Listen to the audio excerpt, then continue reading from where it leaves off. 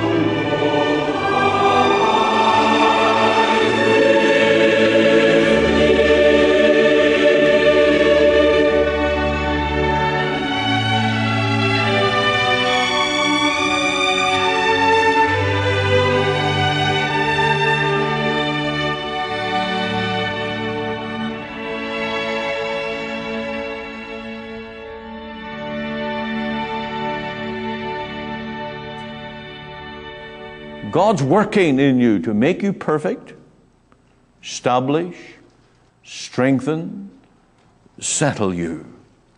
And that's the God of grace at work. And so we are to prove His grace in all of those situations. The final one I've noted in this book, and that's in verse 12 of chapter 5, where it talks about, I have written briefly exhorting and testifying that this is the true grace of God wherein ye stand. Peter's not talking to wimps. He's not talking to those who lie down and give up, compromisers and apostates and wretches that shouldn't call themselves Christians at all. These are men and women who are standing up for Jesus. And they're standing in the grace of God wherein ye stand. And because of their standing in grace, they'll stand up for Jesus. May God give us the grace to do that in the year to come. I don't know how or when. I don't know what enemy will appear that will have to take our stand, but we need the grace to do it. And these are practical issues. Peter's a realist. How do you face the future as a Christian? As a realist. It's going to be a fight. We're in a battle. And this is the burden of Peter writing to these people. Now, a little pointer at the beginning of chapter 5, that he talks as an elder, and he talks to these people as the caregiver to feed the flock of God, and he talks about them being the flock, the sheep. Now, this is the burden of Peter writing to these Christians as a realist. Sheep are the most defensive Sheep are the least able to defend themselves. They have no fangs. They have no claws. They have no ability to fight back. They just run and they congregate in the flock. Anytime you ever see a sheep on its own, it's sickly or dying. The mark of a shepherd is when you see a sheep all by itself, you better check it out. And it's the same with us as Christians in the church. As realists in a world of temptation, Satan's attack, our own follies, our own need for grace, we need to be among the flock, shepherded, strengthened, guided, helped, firstly by the great shepherd of the sheep and by godly Christians that can help us and strengthen us along the way. Now, how do you plan to do that in 2011? Peter's a realist, and he talks about these trials, manifold temptations and trials that put you in the furnace to bring you forth as gold. You need to make a conscious decision here. You need to accept the realistic view of Christianity, not the false notion that it's heaven on earth, it's all ease, and your automatic fire escape from all trouble, and all is well. No, you're fighting. You're fighting for your soul. You're fighting for life. You're fighting for your testimony. You're fighting for your usefulness. You're fighting for a walk with God, that He may establish, strengthen, settle you. And that's the great challenge that we face. Now, that brings us to the second part, which is the Christian's future, and that we are futuristic. Look at verse 7 of chapter 1 and the end of the verse. That you may be found unto praise and honor and glory at the appearing of Jesus Christ. Now, the New Testament Christian is the last person who should be a stick in the mud. Our whole profession of faith is about the great things that are yet to take place for the Lord's church. Our boat hasn't come in yet. We haven't yet been up to bat. We are not uniformitarians, that as things are today, they will continue on endlessly in the future. No! We believe there is some point in the future history of this world, the Lord is going to break through the clouds. He's coming. And it's called here His appearing. The Greek word is His apocalypse, His revelation.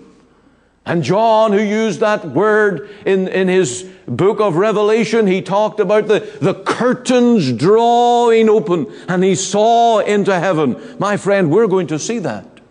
There's going to be a great apocalypse. The Lord breaking through the clouds. His glorious appearing.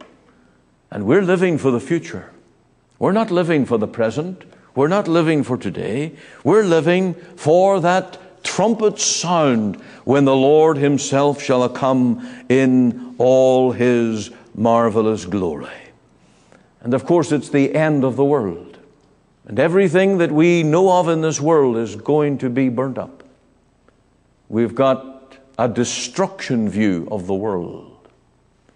And we've got a heavenly glory view of life to come as a Christian. Now, it changes the way you live. It changes your day-to-day walk and talk and expectations. You'll notice in verse 8 that this hope is based upon a life of faith, whom having not seen, ye love. That's the strangest thing. And someone asks you, you're a Christian, how did you get to know the Lord? By faith. Have you ever seen the Lord? No, but I love Him. Because faith worketh by love. This is the operation of the new birth experience within our souls. So this faith at work. Now notice in verse 8, whom having not seen ye love, in whom though now ye see Him not, yet believing. And it's not a mere assent, it's not a mere neutral position. You'll notice, ye rejoice with joy unspeakable and full of glory. And that brings us back full circle to what we learned last week about the lively hope that's within us. And I talked about Bunyan's example of being in the house of the interpreter when a man was pouring water on the fire, but the fire wouldn't go out because there was someone on the other side pouring on the oil. And that's what happens in the Christian's life. And in all the trials and the difficult things that we face, the Spirit of God is pouring in the oil so that your faith is burning. Indeed, the greater the fight, the more oil you get. That's the wonderful thing about it. And that's why when Christians are living in days of martyrdom and persecution, they seem to get all more the grace and the power of God in their lives. And we're living in days when it's so easy. When it's easy to tell people you're a Christian, there's no persecution. Oh, there may be mockery, there may be an attack of the tongue, but we don't have the wood and the fire waiting for us because we've let it be known we're a Christian.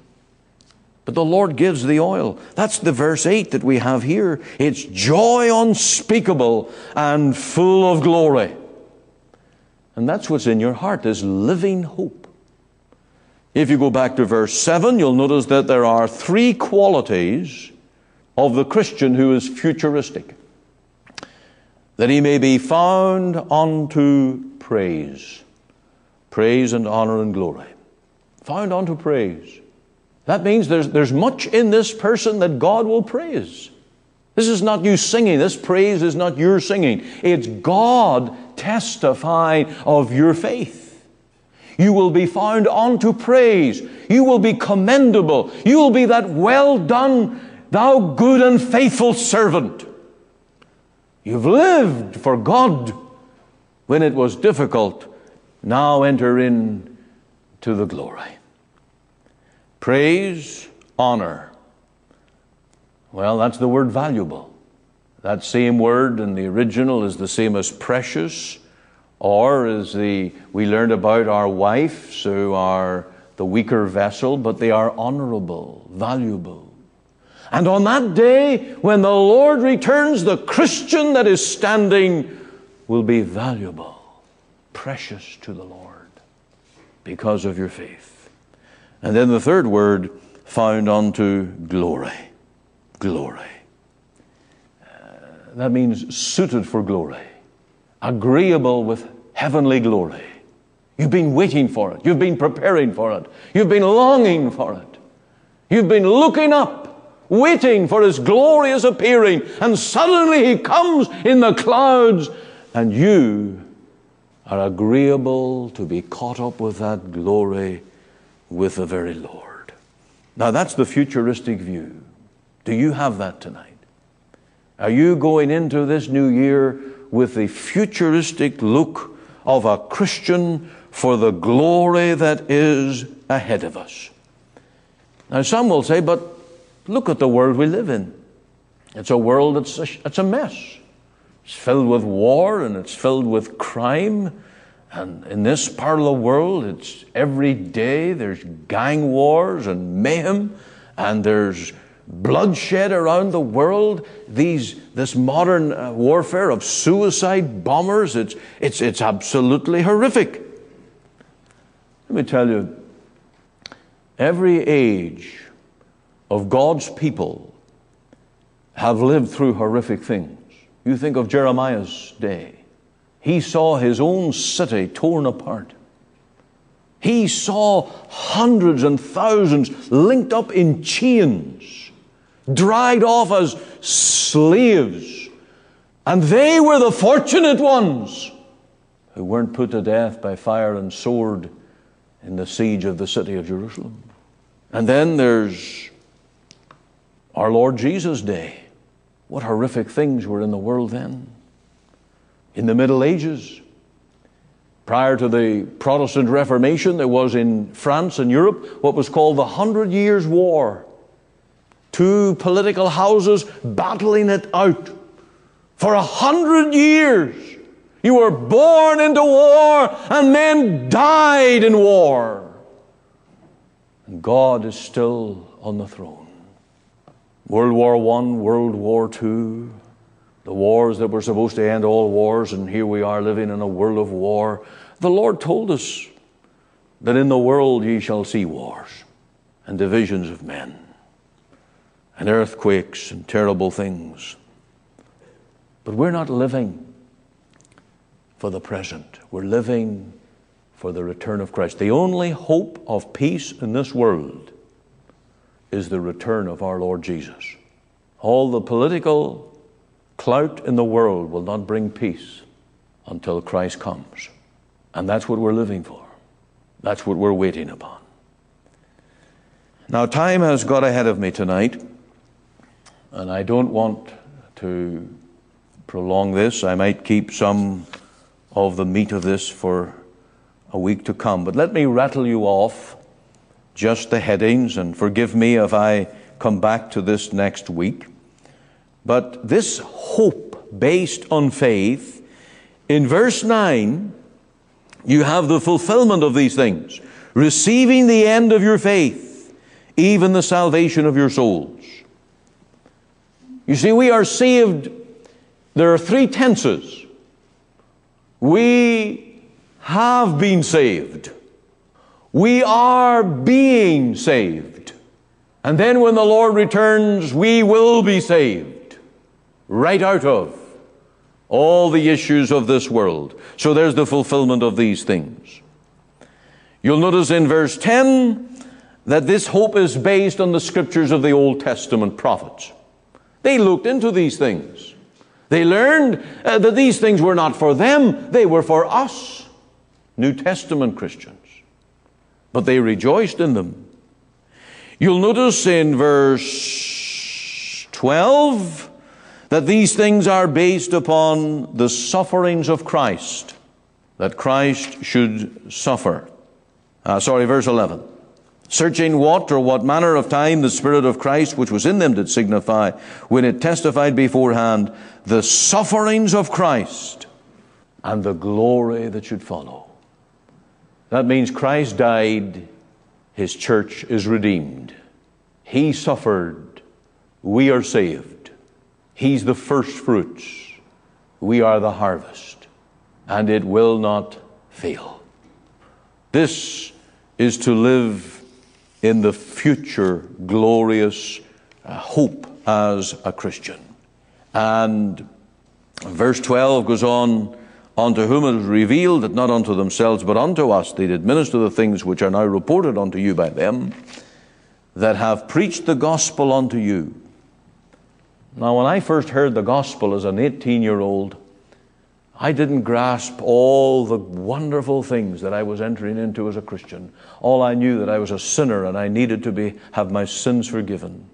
And I needed a Savior. I knew that. But I could not even begin to think of all the wonders of redemption through the sufferings of Christ. And when I get to heaven, I'm going to look back. When I was preaching down in Cloverdale, I didn't know anything as I now know. We see through a glass darkly. We just see the broad outline. We don't see the wonders of it all. And so I appeal to you tonight to be a realist as a Christian. And I appeal to you to recognize the future is glorious for every child of God. And I could say the same thing in a cancer ward to some poor soul that's facing death. For a Christian, it's glory. I can say the same thing to some mother or father who may have lost a child. The comfort of the gospel. I can say the same thing to someone who has just lost every earthly possession. We've come through times where people committed suicide because of financial ruin and struggles. Couldn't live with it. Can you imagine the misery and the horror those people went through? Here's the hope of a Christian. We're not living for this world. It's going to burn up anyway. Dollars don't save us. But this gospel preached to us with the Holy Ghost sent down from heaven. That means the Holy Spirit applied it to our hearts. What a gospel it is. And it leads us into the future. May the Lord minister to you tonight. May the Lord speak to you. And I pray that you'll read through this book of 1 Peter over and over. And may this word thrill our hearts and strengthen us as we seek to live for the Lord.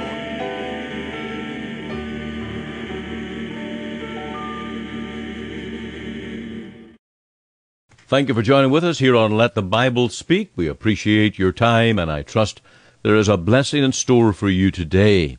I'm holding in my hand this little book, Profiting from the Word, by A.W. Pink, and I really want to emphasize the great need for our own personal Bible study and reading. And earlier I mentioned the template, My Bible Study, that is available on our website, or if you wish to have hard copies, these are also available through Let the Bible Speak, but you can go to our website, www.cloverdalefpc.ca, and there you can find under Resources, Bible Studies, the template printed out. Use it for your own Bible study. Arthur W. Pink, in his book on Profiting from the Word, says, an individual is spiritually profited when the Word convicts him of sin. This is its first office, to reveal our depravity, to expose our vileness, to make known our wickedness. A man's moral life may be irreproachable, his dealings with his fellows faultless, but when the Holy Spirit applies the Word to his heart and conscience, opening his sin-blinded eyes to see his relation and attitude to God, he cries, Woe is me, for I am undone. It is in this way that each truly saved soul is brought to realize his need of Christ. They that are whole need not a physician, but they that are sick. Yet it is not until the Spirit applies the Word in divine power that any individual is made to feel that he is sick, sick unto death. Such conviction that brings home to the heart the awful ravages which sin has wrought in the human constitution is not to be restricted to the initial experience which immediately precedes conversion.